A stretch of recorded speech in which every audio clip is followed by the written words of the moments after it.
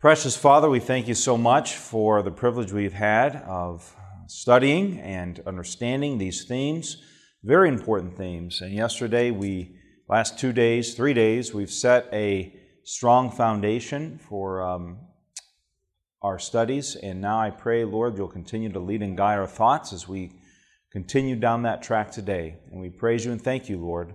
We ask your special blessing in Jesus' name. Amen. All right, what was the theme of yesterday? If you're not sure, it's on the screen. Giving our what? Heart to God. And we find that the entire foundation, the entire basis of all that God did through Daniel tracks all the way back to Daniel chapter 1, verse 8. And that word, Daniel what? Purposed in his heart. And many of us have felt like and thought that that word literally meant that he just kind of stood himself up straight and just dug in his heels and tightened his belt and gritted his teeth, and he said, whatever they bring at me, I'm just going to block it, right? And in a sense, certainly Daniel had to make a sober decision, and so he exercised his will, correct? He exercised his will to say, these things I know they're going to bring at me, and these things I'm going to refuse. But Daniel, just like the rest of us, really had no power or strength of himself to do them, but he had to totally and completely surrender the heart to who? To God. And when he did that, God gave him the ability and the strength and the wisdom to resist the temptations that the enemy was bringing to him.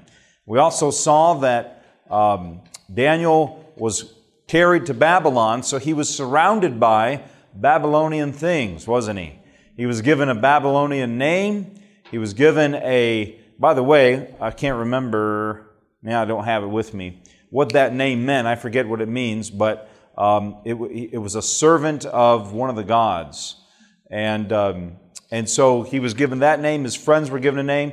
They were given new clothes, a Babylonian education. They were given Babylonian food. They were given all these things to try to change their identity, aren't they? So Daniel was essentially surrounded and saturated with Babylon, correct? And we saw that today, it's the same case for us, isn't it? That today we are surrounded by this concept of Babylon all around us, from food to clothing to entertainment to all these things. And if it was possible for Daniel to have Babylon around him, but not Babylon in him, is it possible for us to do the same thing today? What do you think? How many believe that to be true today? And so we saw that these stories in the book of Daniel are not just stories, but they're actual circumstances and situations that God's people will find themselves in before Jesus comes again, yes? And you remember in chapter 3, we talked briefly, we'll talk more about it today, but in chapter 3, you have that image that's set up, which is a representation of, in a sense, the mark of the beast, forced, coerced, false worship with a death decree if you don't do it, right? And then we find the same thing in Revelation 13, but before Revelation 13 comes, there is this overflooding of ungodliness, correct? And that's what we find in Daniel chapter 1 and chapter 2. And that's where we find ourselves today, isn't it? We are standing on the brink of the time when the mark of the beast will be issued. And I believe, friends, that it's closer than it's, it's closer than it's ever been before. But it is most certainly the case that our world and our nation are being conditioned to prepare the people of the earth to receive that thing. And there's no doubt about it. From, just in my estimation, the food that people are eating, the entertainment that they're watching, the television programs, everything is specifically designed to basically make our minds mush, so that we just fall into line. I mean, the dependency upon earthly powers, governments, and so forth, the way that we do, everybody's looking to the government to save them. And indeed, the government's going to step in and make that attempt, aren't they? And so everything is being pushed towards that direction. But God's people are called to stand how? Stand apart, aren't they? God's people are called to stand in a different direction. God's people are called to depend upon Him and not upon ourselves, not upon anything else, not anything externally. And that which is external does not have to become what's internal for us.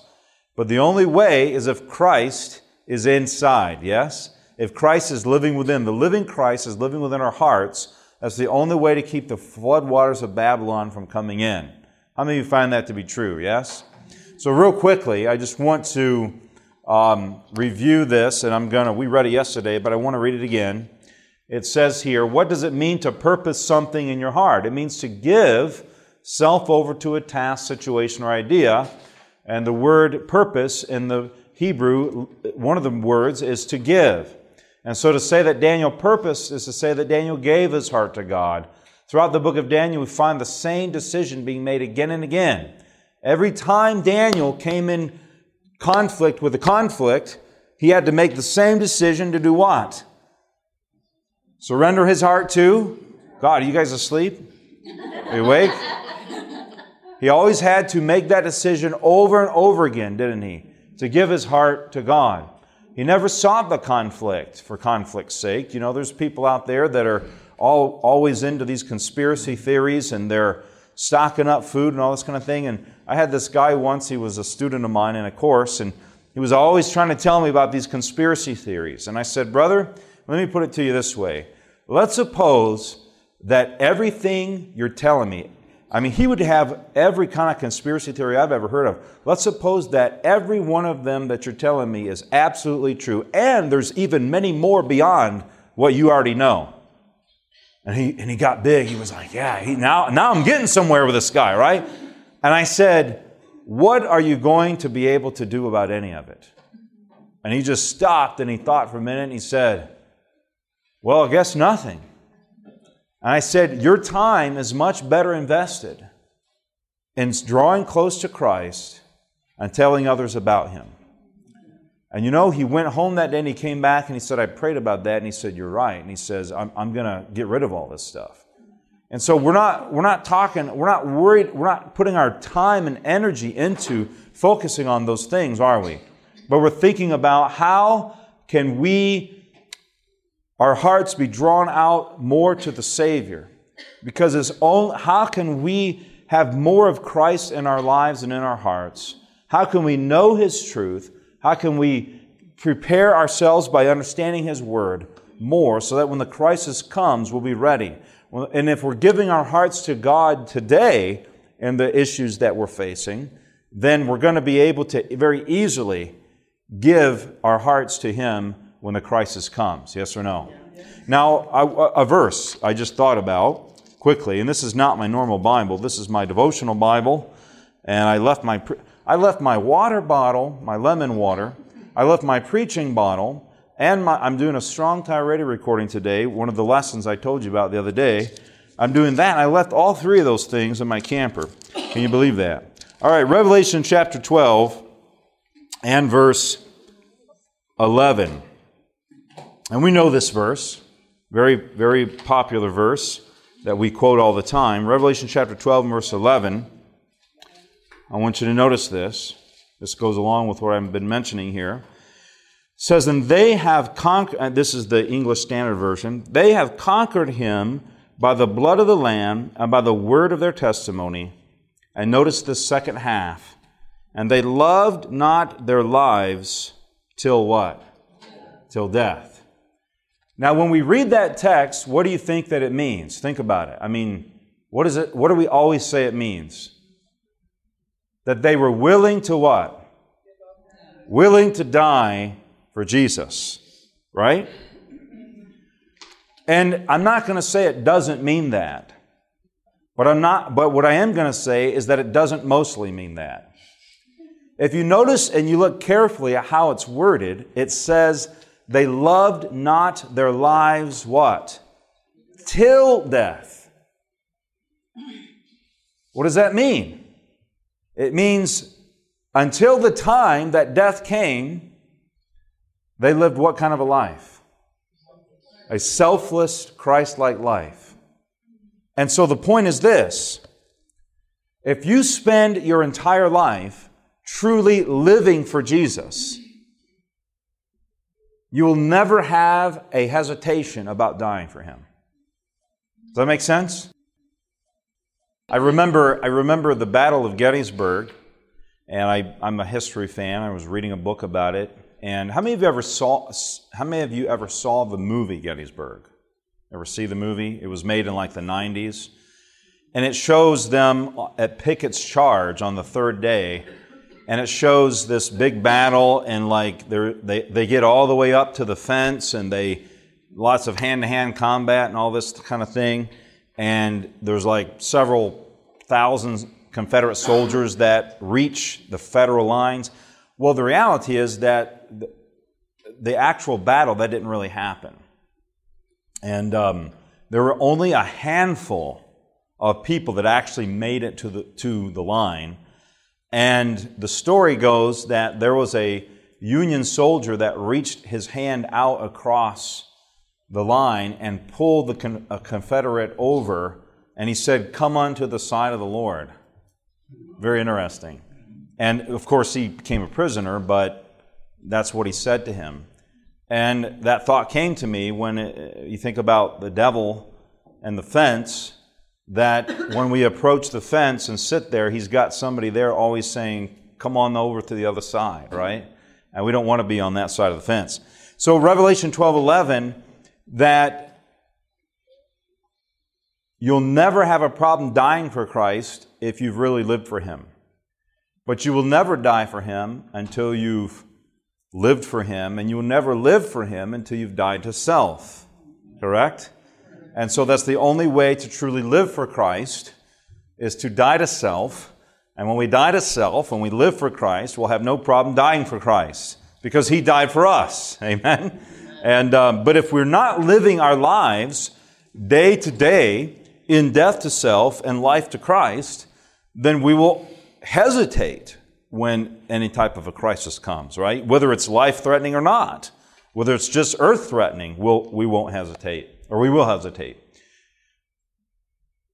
Daniel always chose God because Daniel had given him his heart. We will see this key in his success. He was a man of faith. I want to read this again as well. Had Daniel so desired, he might have found in his surroundings a plausible excuse for departing from strictly temperate habits. He might have argued that, dependent as he was on the king's favor and subject of his power, there was no other course for him to pursue than to eat of the king's food and drink of his wine. For should he adhere to the divine teaching, he would have offended the king and probably lose his position and his life. Should he disregard the commandment of the Lord, he would retain the favor of the king and secure for himself intellectual advantages and flattering worldly prospects. You and I are faced with that issue every single day. Do you realize that? In the workplace, there's always temptations amongst coworkers, or the company wants us to compromise a certain thing, and we're always having that temptation. I told you the story about the other day about the person with the shrimp. Remember that? And we're always facing these kinds of things. And when we read these stories, we have to realize that this whole thing is being repeated. Now, we might not be in the king's court, but friends, every one of us have a circle of influence that God is calling us to influence for Him. Yes? But Daniel did not hesitate. Why did he not hesitate? Because he gave his heart to God. The approval of God was dearer to him than the favor of the most powerful earthly potentate. I can never say that word. King. Say it again. Potentate. Thank you. Dearer than life itself, he determined to stand firm. Tomorrow I would not be able to say it again. He determined to stand firm in his integrity, let the result be what it might. He purposed or gave his heart that he would not defile himself with a portion of the king's meat. And in this resolve, he was supported by his three companions. How many can say amen? Amen?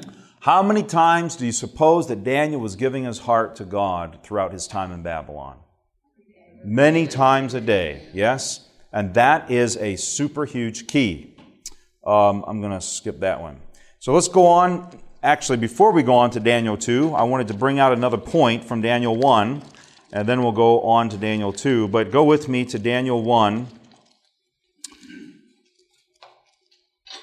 And I meant to bring this out yesterday. We ran out of time, and then I forgot about bringing it out today, and I got an email from David reminding me about it, actually. So I appreciate that email, brother. And Daniel chapter 1. And we know the story, but I want to make a very important point. All right, let's see. This is not my preaching Bible, so let me find it here. Daniel 1:8. Daniel purposed that he would not defile himself with the king's food or with the wine that he drank. Therefore he asked the chief of the eunuchs to allow him not to defile himself. And God gave favor and compassion in the sight of the chief of the eunuchs. And the chief of the eunuchs said to Daniel, I fear my lord the king, who assigned your food and your drink. For why should he see that you were in worse condition than the youths who are of your own age? So you would endanger my head with the king. So Daniel, when Daniel stepped out in faith, and he purposed in his heart to follow God, what was God then able to do for Daniel? He gave him favor with who? With the chief of the eunuchs, right? And so there was something about Daniel that was obviously different, and the chief of the eunuchs recognized that. Now, when you think about it, I don't know if in this particular unit of prisoners, there were other prisoners of other nations, but it was likely that the group of prisoners that this guy was in charge over were who? They're all Hebrews, right? And so all the Hebrews should have had the same response as who? As Daniel. But obviously there was a what? There was a distinction between them. And probably the reason for that was that the reason they were there in the first place was because the whole nation had become apostate, right? And there were only a handful or a remnant of people that were faithful in the whole nation. And Daniel's family and his 3 friends would have been among those people, correct? So the rest of the boys were probably already worshiping Baal. So when they came home to Babylon, or when they came to Babylon, it was like coming home.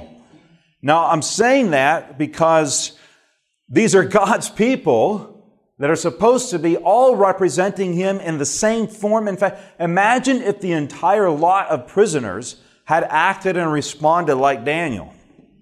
I mean, the king would have been blown away even more so, wouldn't he? But here's a contrast. Now, you can imagine that Daniel was getting pressure from the Babylonians, something along this form. Look at your friends. Your friends worship the same God as you do, and look, they're eating the king's food. Have you ever had pressure like that? Your friends, Shadrach, Meshach, and Abednego, are all bowing down and worshiping the golden image, like the king said. They're being good, obedient subjects to the king. Why aren't you? See, here's what happens when we as God's people compromise the truth that God has for us. It puts pressure on the others, are you with me, that are striving to be faithful. How many of you have been in this situation before? Maybe you have a friend that compromises and they say to you, well, your friend does it, why don't you do it, right? I mean, not Ben Carson, but Desmond Doss had that issue. He said, well, there are other Adventists in the army bearing arms. What's the matter with you, right? And so this is why it's so important to not be willing to compromise, to give our hearts to Christ so we don't compromise, because not only can we mar the cause of God, but we're also putting a difficulty and a trouble on our fellow brothers and sisters. Yes or no? Are you with me? Okay? So, Daniel is here with the chief eunuchs, but because Daniel was obedient to God rather than the king, God was able to give him favor. So Daniel, because he gives his heart to God, he steps out in faith to make that request, doesn't he? Are you with me? So when Daniel steps out in faith, his influence, because he's been loyal to Christ, spreads and flows over to the Babylonian eunuch that's caring for him. And it causes the Babylonian eunuch to also step out in what? Faith. Because Daniel says, test us for how long? Test us for 10 days and then see what happens after 10 days, right? And so he was willing to also step out in faith at a risk to himself because his love and his favor for Daniel was so great, because Daniel was willing to distinguish himself by giving his heart fully to Christ. I'm telling you, when you fully surrender your life to God, you will have an influence over other people. You may not think so. You may think, well, people don't value religion. But I'm telling you, if you will follow the principles of Christ fully in your life, you will begin to have influence over people. And look, here you have Daniel now exercising an authority that God has given him over this man. The man who has authority over him, now Daniel has authority over. Now, it's a very subtle, sweet authority, you understand? It's a very subtle thing, but he's doing it. How many find that to be amazing? And then when the man steps out in faith, the chief of the eunuchs, you know the rest of the story, right? They were brought in. And so when we are willing to do that, step out, God will use it as an influence over others to cause them to also step out in faith to follow Him. Amen. And what kind of a witness do you think that was? Amen? And because Daniel was faithful, God gave him the prophetic gift following that. And Daniel, now don't miss this, Daniel, because of giving his heart to God one day and one moment, and making a decision about one meal in his life, put him in a position where God could use him to influence an entire empire for Him. So are the small things of life important? What do you say? Are they? What do you think?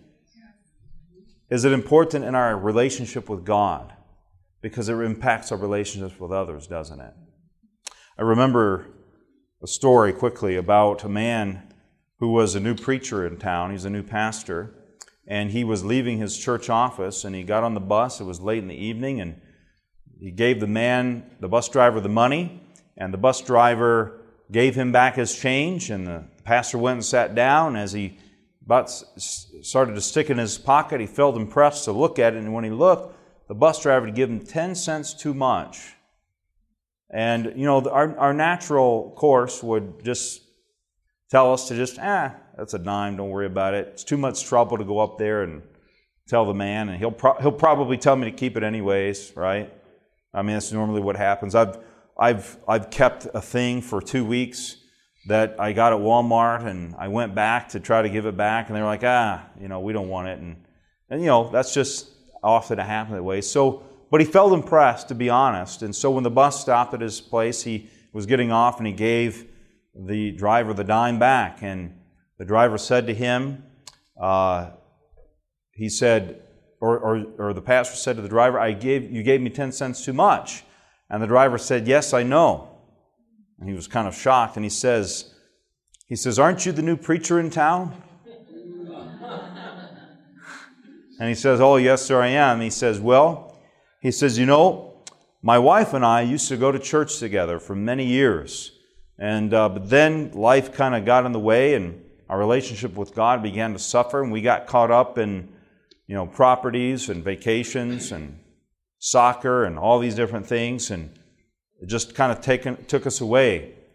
But 2 weeks ago, my wife died, And it made me wake up to the fact of my need for God and how all those years we missed out on Him.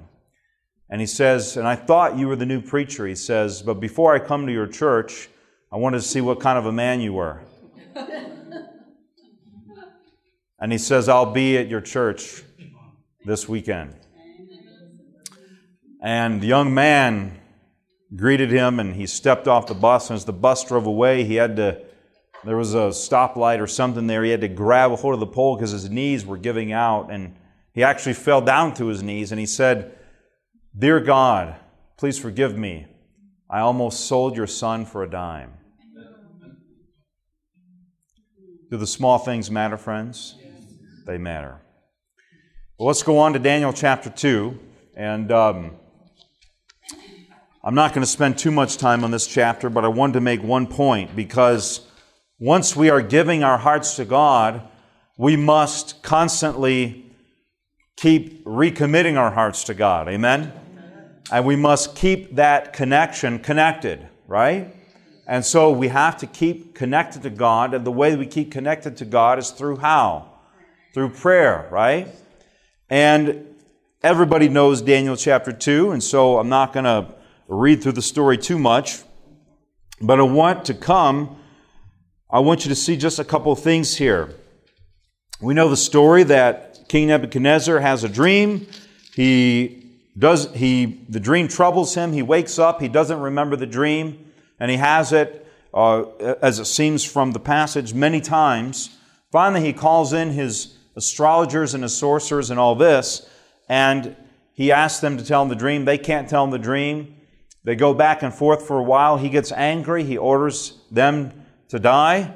And all the wise men, because the king is so frustrated, the king has depression. And he has anger issues. I almost wonder he wasn't bipolar. And he's just always like this, kind of manic, up and down. And so the king, it's very interesting, the king was putting his trust in these men, and they failed him. But Daniel was putting his trust in God, and God answered him. Yes?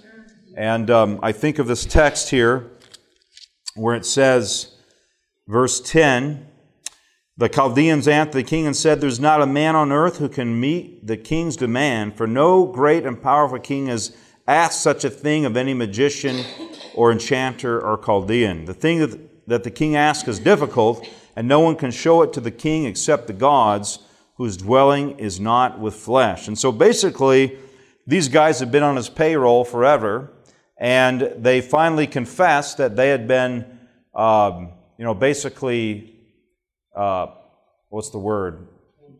ripping him off all these years, right? They'd been receiving a salary of some kind, probably a big one, and now when put to the test, they did all these tricks all this time, but now when put to the test, they basically said this: God doesn't talk to us.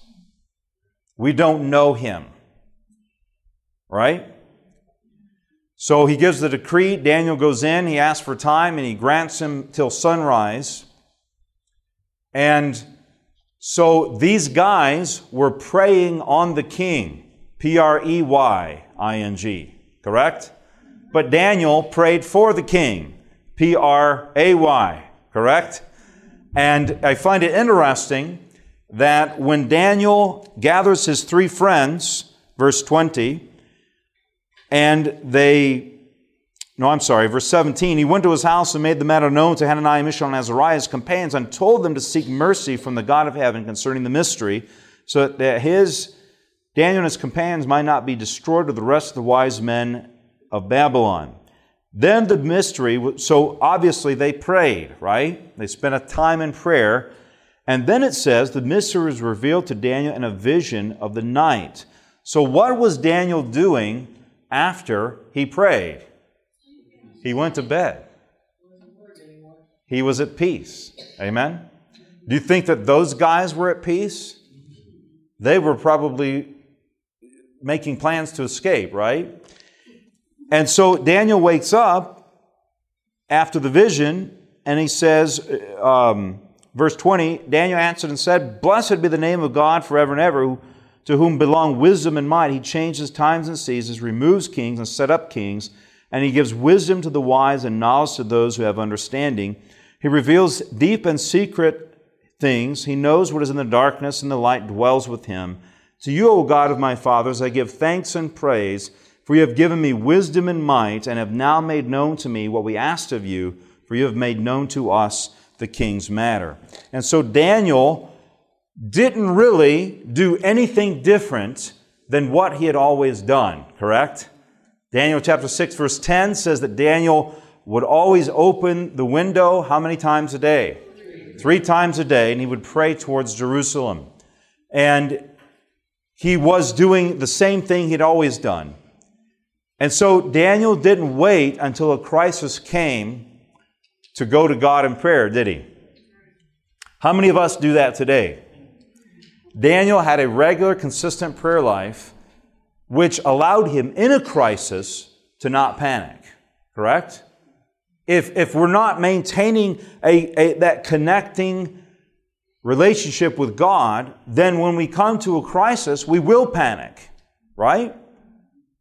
But if we have seen God work in our lives day by day in the small things, because our hearts have been connected with Him through giving our hearts to Him and connecting with Him each day, then when it comes to the big things, it's just going to be one more thing that God's going to do for me, right? Does that make sense? And that's what allowed Daniel to go to sleep at night. And so, we're not going to go there, but you can just mark it down in your notes. There in Daniel chapter 9, you find the prayer of Daniel. How many of you have read that prayer, right? And there's several elements in that prayer, which are adoration, which we find here in this prayer. He says, "Blessed be the name of God forever and ever, to whom belong wisdom and might." He's adoring God, right? He's worshiping Him. You find adoration, you find confession, you find thanksgiving, and you find supplication. And so in this chapter 2, you also find all those things, right? I'm sure before they asked God to give them the vision, they were confessing any sins that they knew about, correct? And so then He also gives thanksgiving. There towards the end, He says, "I give thanks and praise" in verse 23. So that's happening. Now, I'm going to show you a beautiful way in which we can stay connected to God once we've given our hearts to God, okay? Now, my friend, who actually is the author of these questions, I tweaked them a little bit, so I can say I'm a co-author, right? I'm just kidding. The Lord gets the credit. There's nothing original with the Lord, amen? Nothing new under the sun. So anything we get is probably something God has given someone else, and there's no need for us to think we're smarter than anyone else, amen? But my friend, when he was a young man, was running from God, not giving his heart to God every day, running away from Him. And he went to this camp, and he said that there was this guy who was always looking at him and watching him. And he would just give him these weird looks like this. And he'd be walking through camp, and there standing at the end of the building would be this guy, and he would just look at him like this.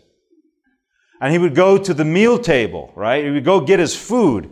And as he was dipping his food out, he would look up, and on the other side of the line, there was this guy, and he'd be going like this.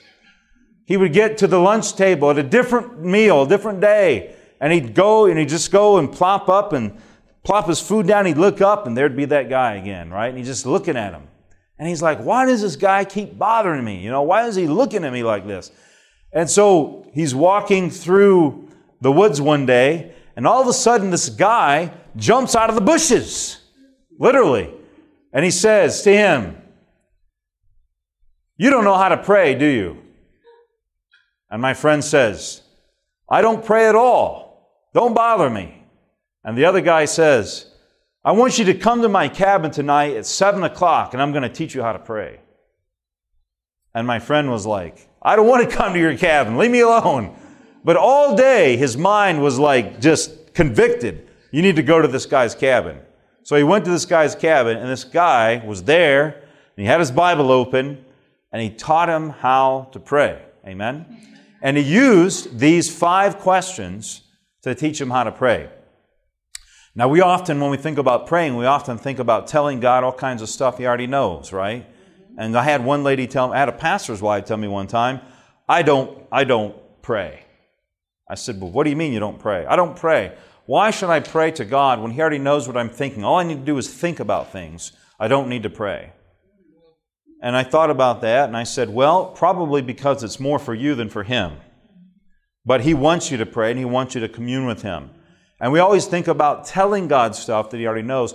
But have we ever thought about asking God questions and letting him speak to our hearts? Are you with me? So check this out.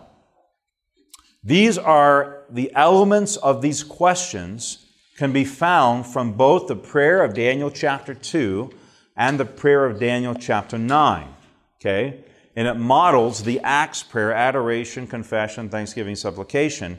But here are some questions that we can ask God. Number one, what is it, or what do I have to be what?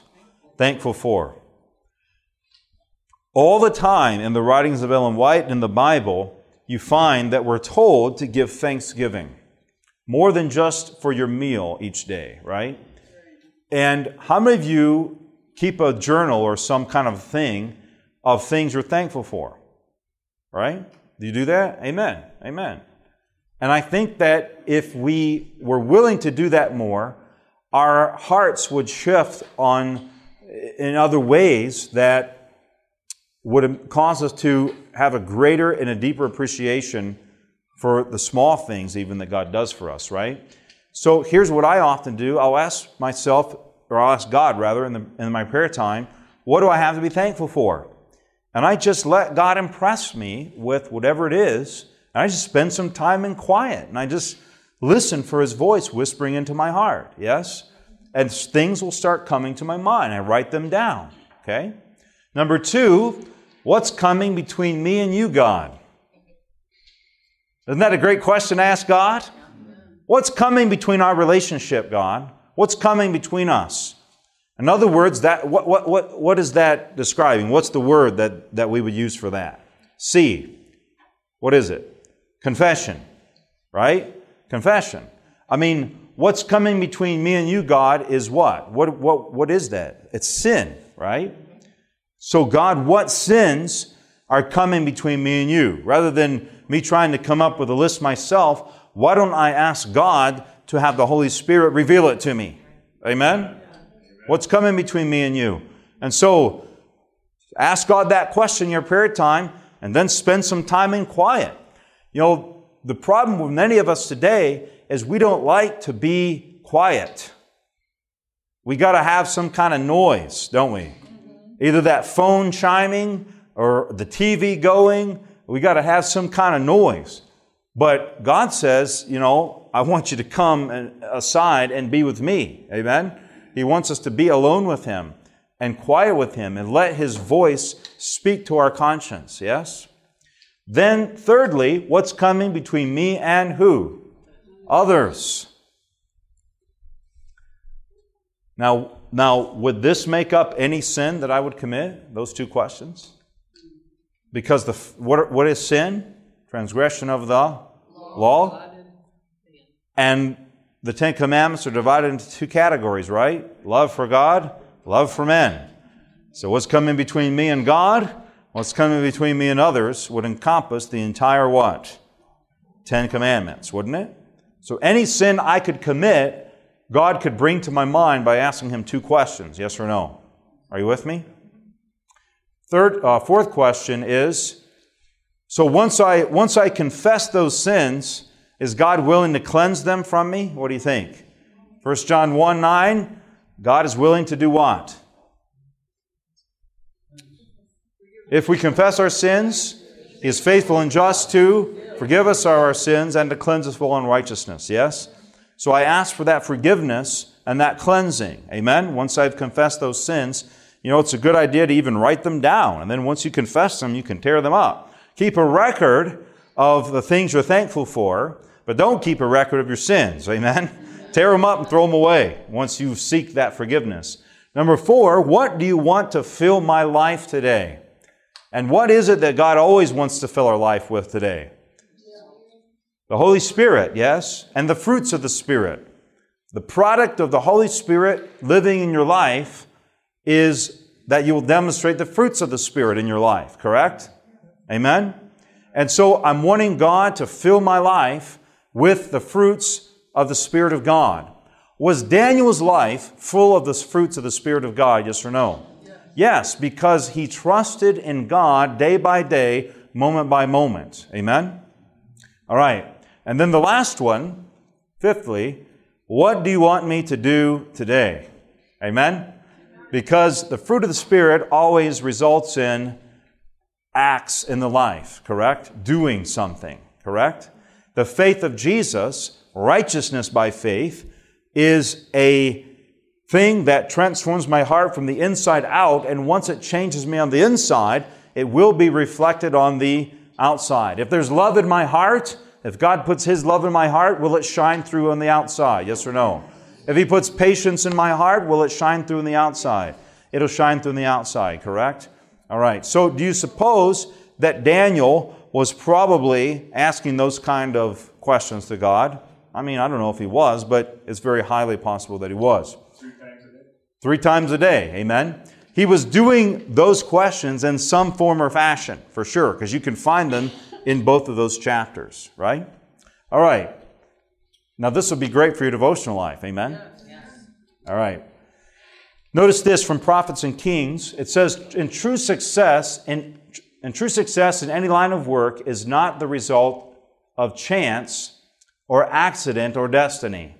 It is the outworking of God's providences, the reward of faith and discretion, of virtue and perseverance. I'm teaching my son about perseverance.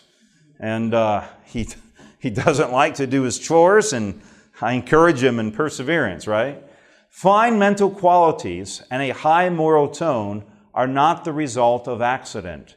God gives opportunities. Success depends upon the use made of them. While God was working in Daniel and his companions to will and to do of His good pleasure, they were working out their own salvation. Now, it doesn't mean they were saved by works, but they were seeking God continually in the things necessary to have that. Herein is revealed the outworking of the divine principle of what? Cooperation, without which no true success can be attained. Human effort avails nothing without divine power, and without human endeavor, divine effort is with many of no avail. To make God's grace our own, we must act our part. His grace is given to work in us, to will and to do, but never as a substitute for our own effort. What that means is you must cooperate with Him. It's not about sitting back and saying, let go and let God. All right? I mean, there's an element of that, there's an element of truth to that in the sense that we have to cease striving. Well, let me just say it this way. When it comes to the concept of salvation, being saved by grace through faith, it is not our effort, it is our surrender, correct? But in the area of Christian growth, there is effort to be made on our part. Does that make sense? And our effort is to be combined with God's strength to attain the higher place that He has for us. Does that make sense? Are you with me? So sometimes people look at this and they think that that's referring to salvation, the free gift of God that covers our sin. That's not what it's talking about. It's talking about Christian growth and sanctification. Are you with me? And so God combines His power with our effort, and He causes us to grow. But it's not talking about being saved. Is everybody clear on that? Does that make sense? Okay. I mean, you think about it. I mean, any type of Christian growth requires effort on our part. Even reading the Bible. You have to open the Bible and actually make an effort to read it before God can do something for you. Does that make sense? Even in prayer, you have to get down on your knees and actually pray before God's going to speak to you, right? In witnessing, you actually have to take that glow track and hand it to somebody, right? There's always effort. With patience, we have to strive in all that we can do and then call upon God for what we cannot do. Amen? And then God just pulls us higher, higher, and higher. How many can say amen? But when we are sinful human beings in need of a Savior, there's nothing we can do to save ourselves, correct? Nothing we can do to save ourselves, but there is effort we can put forth to grow ourselves, correct? All right. As the Lord cooperated with Daniel and his fellows, so he will cooperate with all who strive to do his will. Notice what it says. All who what? All who strive. And by the impartation of his Spirit, he will strengthen every true purpose, every noble resolution. Those who walk in the path of obedience will encounter many hindrances. Have you found that to be true? Amen. Now, wait a minute. I thought that when I obeyed God, I shouldn't have any problems. Isn't that the way it was? No. Well, Jesus obeyed God better than any of you ever will, and he had trouble at every step of his life. The enemy would not leave him alone.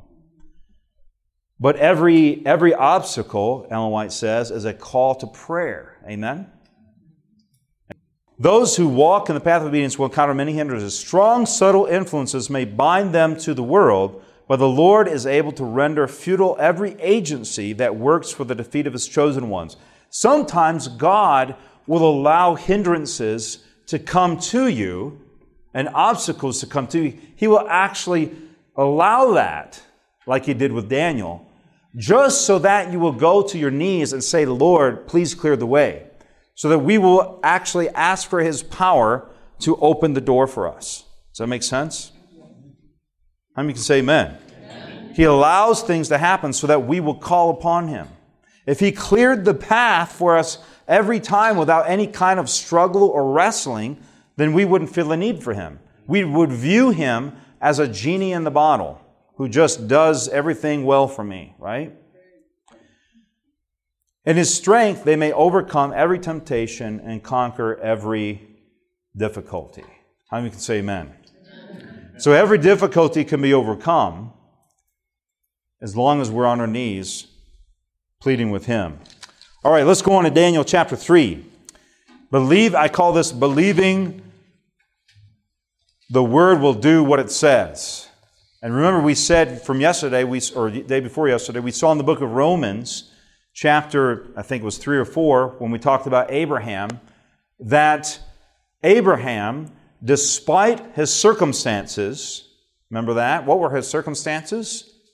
His body was dead. Sarah's womb was barren. They were old. It was humanly beyond impossible for them to have a child. Maybe not for Abraham, but for Sarah. Because my great-great-grandfather, birthed his last child when he was 92. Wow. Now, how's that possible? Because when he was in his 40s, his wife died, and he married a girl, back in those days they did that was 16.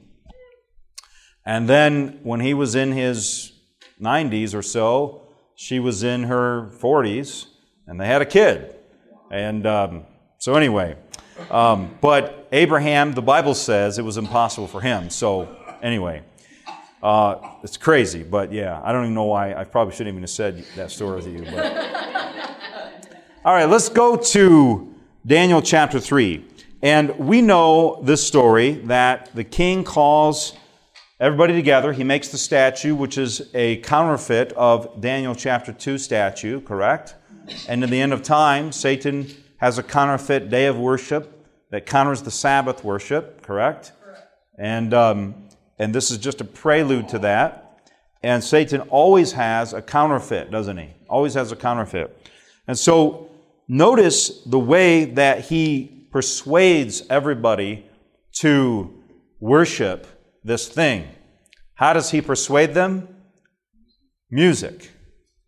How is Satan preparing the world today to receive the mark of the beast?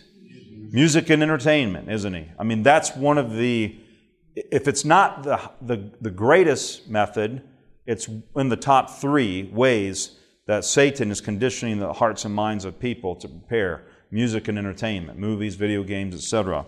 And he plays all kinds of music. Now, in my class the other day, over at Emmanuel, I was talking about how I was doing a thing on atheism, and I can't get into the whole thing, but I'll tell you the punchline, that when Moses went up, God was seeking to restore the image of His character to the Israelites at Mount Sinai when Moses went up to get the Ten Commandments, because the Ten Commandments reveal His character, right?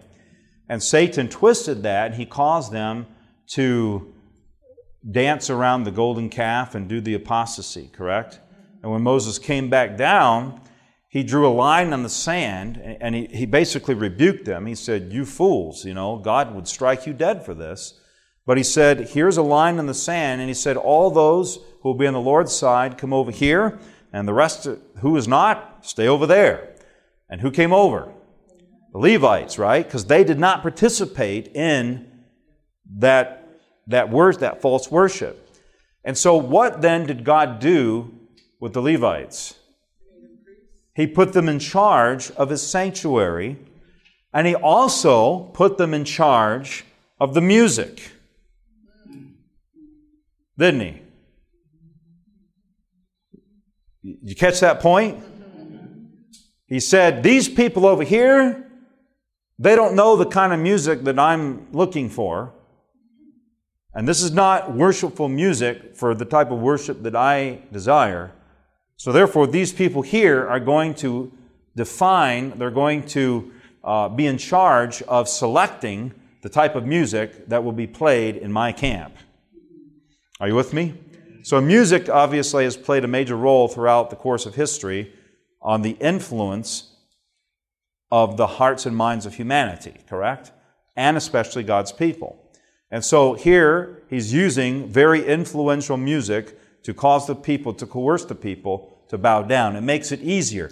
And what the music does is the music drowns out the voice of conscience. Because the music goes straight to the limbic system, which feeds the emotion, and it causes it to bypass the frontal lobe. Did you know that? The type of music that is worldly music it bypasses the frontal lobe. That's why classical music is actually good for your brain, because it feeds the frontal lobe and it actually makes you think. The other type, the emotional music, makes you feel good for a few minutes, but then your brain basically shuts off. Okay? So that's why he's doing this, to numb the conscious, to numb the frontal lobe. And I don't know that he knew that at that time, but the devil knew it, and he was the one that impressed it, and they do that. So, verse 8 says, "There at that time certain Chaldeans came forward and maliciously accused the Jews. They declared to King Nebuchadnezzar, 'O king, live forever. You, O king, have made a decree that every man who hears the sound of the horn, etc., etc., every kind of music shall fall down and worship the golden image, and whoever does not fall down and worship shall be cast into a burning fiery furnace. And there are certain Jews which you have appointed over the affairs of the province of Babylon, Shadrach, Meshach, and Abednego. These men, O king, pay no attention to you, do not serve your gods, or worship the golden image that you have set up.'" These three Hebrews are describing, if it should be so, that the mark of the beast be passed in our day, you and I. They are a parallel to the people of God who will be refusing to receive and accept the mark of the beast, correct? Yes or no? And so you can imagine the pressure that they will under, and you can believe that you and I will be under the same, if not greater pressure. Correct? So, reminder, how many Jews or Hebrew boys were there in the realm? No. Well, yes, there were 3, but there were many more than 3. So what were the rest of them doing? They were bowing.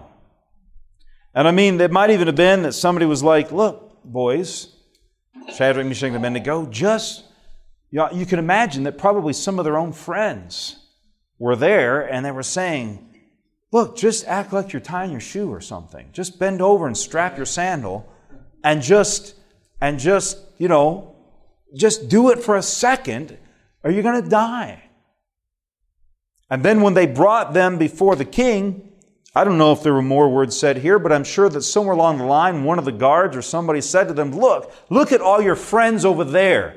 Those people are Jews. Those people are Hebrews. They're Israelites, and they're doing it. You can still serve your God and do this thing too. You're not really worshiping another God. You're just giving reverence to the king. All right? There's all these things that are going to be brought to their attention to pressure them. What had happened in Daniel chapter 1? They had what? They had purpose in their heart. They had given their heart to God. And listen, friends, what it was not, the situation was not that they just stood in the firmness of their own willpower and said, no, I will not. Because they had given their hearts to God, the love of God had so filled their hearts, there was no room for the love of anything else. Are you with me? They could not bow down because their hearts were totally given over to God. They could not. So what happens with the king? Verse 13, then Nebuchadnezzar, in furious rage, commanded that Shadrach, Meshach, and Abednego be brought. So they brought these men before the king. King Nebuchadnezzar answered and said to them, is it true, Shadrach, Meshach, and Abednego, that you would not serve my gods or worship the golden image which I have set up? Now, if you are ready, when you hear the sound of the horn, the pipe, the lyre, the trigon, the harp, the bagpipe, and every kind of music, to fall down and worship the image that I have made, and well and good. But if you do not worship, you shall immediately be cast into a burning fiery furnace. And I want you to notice this last sentence. And who is the what?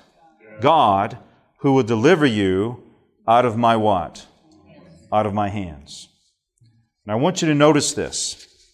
The king believed himself to be a god. Yes or no? Because he's saying, what other God can deliver you from my hand? I am the Almighty God. He was the God of music, the God of history, because he was trying to defy prophecy, the God of worship, the God of life, and the God of death. That's how he viewed himself. He's saying this by his question that no other God can deliver him from their hands. He was the God of that world, essentially. And Satan is the prince of this world, correct? And so virtually it was the voice of Satan speaking through, right? Now notice what happens here. Which one, in doing this, which one of the 10 commandments were at stake? Well, really all of them, right? But certainly, mainly 2. No other gods and idols, right? And really all of them were at stake because all of them have to do with worship, yes? And so they had to choose between God's laws and whose laws? Man's law. I mean, does that sound familiar? Very simple. And but notice this. Let's keep reading here, same chapter, verse 16 through 18. Shadrach, Meshach, and Abednego answered and said to the king, O Nebuchadnezzar, we have no need to answer you in this matter. If this be so, our God whom we serve is able to deliver us from the burning fiery furnace, and he will deliver us out of your hand, O king. But if what? I think these 3 words are 3 of the most powerful words. I once heard a sermon, and the title of the sermon was, But If Not. Amen? And notice this, but if not, let it be known to you, O king, that we will not serve your gods or worship the golden image which you have set up. These 3 boys were at perfect peace with either being the prince, one of the princes of the kingdom of Babylon, because they were, or being thrown into a fire. They were fully content in their relationship with God, and they said, whatever our relationship with God will cost us, the relationship with God is greater than the suffering or the blessing, or the benefit of being a prince in the kingdom, or the suffering of being thrown into a fire. Our relationship with God is worth either to us. We're not willing to give it up for either one. But if not, amen? Now I want you to think about this. Do you suppose that Daniel and his friends had been memorizing Scripture? What do you think? Yeah. What are some of the things that they probably would have memorized? Let's take a look at this. Look with me in Psalm chapter 12. Psalm chapter 12. Psalm 12 and verse 6 and 7. Well, let's actually read a little bit of, let's read previously to this. Let's start in verse 1. Save, O Lord, for the godly one is gone. For the faithful have vanished from among the children of men. Everyone utters lies to his neighbor. With flattering lips and a double tongue they speak. Is that happening in Babylon? Oh yeah. It's happening today, isn't it? But the Lord cut off all flattering lips. The Lord, the tongue that makes great boast. Those who say, with our tongue we will prevail. Our lips are with us. Who is master over us? Kind of what Nebuchadnezzar was saying, isn't it? Who is the God that will deliver you out of my hand? Because the poor are plundered, because the needy groan, I will now arise, says the Lord. I will place him in the safety for which he longs. The words of the Lord are pure words, like silver refined in a what? In a furnace on the ground, purified 7 times. You, O Lord, will what? You will keep them. You will guard us from this generation forevermore. On every side the wicked prowl, as violence is exalted among the children of men.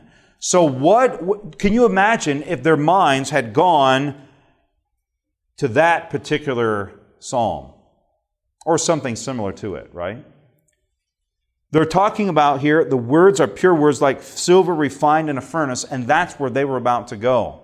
And they had to decide if we're going to allow the Word of God to purify us, or we're going to allow the fire of this life to consume us. Which one is it going to be? And they thought about, God is like a what? Consuming fire. Amen? And God is like a consuming fire. And they thought to themselves, at the end of this life, at the end of this world, we're going to face the consuming fire of God. We can face the consuming fire of the king and pass through the consuming fire of God, or we can do the opposite. We can save ourselves from the king and go unprotected into the consuming fire of God. And they said, if God is a consuming fire, then will He not be with us in the fire? And so it was Scripture, as they claimed the promises of God, and they remembered that God's Word is purified in their hearts through the fiery trials of this life, that they're able to say to the king, if you want to throw us in, throw us in. It doesn't really matter to us. Our relationship with God means more to us than our earthly life. And when Christ is living within us, we need to not fear any man on this earth. Amen? Amen. And so the king threw them in, and they understood that God's presence was like a consuming fire. And when they were thrown into the fire, they decided they would fear God's fire over Nebuchadnezzar's fire. Now, when you think about your own life today and the fiery trials that you go through, which fire do you fear more? And when I say fire, I'm not talking about the fire of hell at the end of time. I'm talking about the fire of God's presence. Because if the fire of God's presence is in your heart, then there is no fiery trial in this life that's going to consume you. Amen? That God's going to walk through the midst of the fiery stones, as He says in Isaiah. The water will pass over your head, but it will not overflow you. I'll be with you, says the Lord. Amen? So in any circumstance where we are tempted to compromise, we need to remember the two fires of the Hebrews. Amen?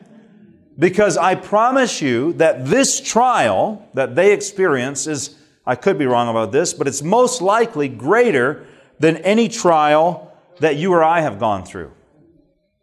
Amen? Now, did Daniel's friends endure the fire? Yes or no? Yeah. They saw who in the fire? Jesus was with them. Now I'm just going to summarize the rest because I thought we had about 10 minutes and we got 2 minutes. And the king sees them. Now I want you to take note of this. I want you to take note of this. They're in the fire with Jesus. That is a prelude to the second coming of Jesus. Are you with me? It's a prelude. Because they're surrounded by Babylon in chapter 1. I remember we told you in chapter 2, the whole world's attention is drawn to the prophecies of the Bible. And at the end of time, it will be the same. Chapter 3, you have the mark of the beast and the great test of God's people. And then Jesus returns, correct? So they see Jesus in the fire. They're in the fire with Jesus. And when Jesus returns, He'll be surrounded by angels. But the Psalm says there's a fiery tempest all around Him, right? It's a symbol of the second coming of Christ. But notice this. The men who threw but his friends into the fire, Shadrach, Meshach, and Abednego, what happened to them? They died. The wicked will be destroyed. But if you notice, the Bible says that the King Nebuchadnezzar, verse 24, he rises up in haste. He declared to his counselors, did we not cast 3 men down into the fire? And they said, yes. He answered and said, but I see 4 men unbound walking in the midst of the fire, and the 4th is like the son of who? God. Now look at verse 26. Then Nebuchadnezzar came what? Near to the door of the burning fiery furnace. Why is it that those men died when they got too close to the fire, but Nebuchadnezzar came right down to the door of the furnace and he was not consumed? Why is that? Because he confessed in the previous verse, who? Is the 4th not like the Son of God? And in his heart, he believed. And so when he drew near to the fire of God, he was not consumed. Because he had confessed his belief and his faith in the Son of God. How many can say amen today? Amen. So what was the key to them not being destroyed? It was faith. It was giving the heart to God of chapter 1. It was staying connected in chapter 2. But in chapter 3, it was claiming the promises of God's Word in the midst of every trial. And the greatest trial of their life, they remembered the Word of God, and it saved their lives. And it'll save your life today. Amen? Amen. The experience that they had in those 3 chapters, can we have also today? Amen? Is there a crisis coming as great or greater than the one they had? Yes, there is. But it's that righteousness by faith, Christ living in you, the hope of glory, that preserves their life and saves their soul. Amen? How many of you want to have that faith in your hearts today?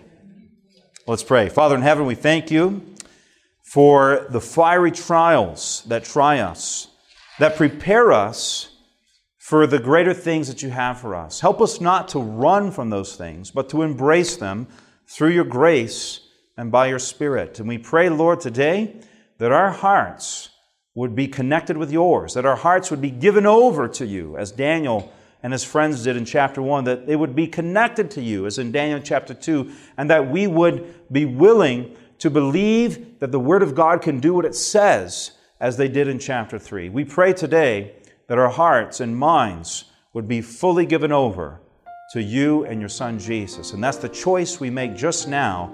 We believe it by faith, and we trust that the Spirit of God is sealing our hearts in that decision today.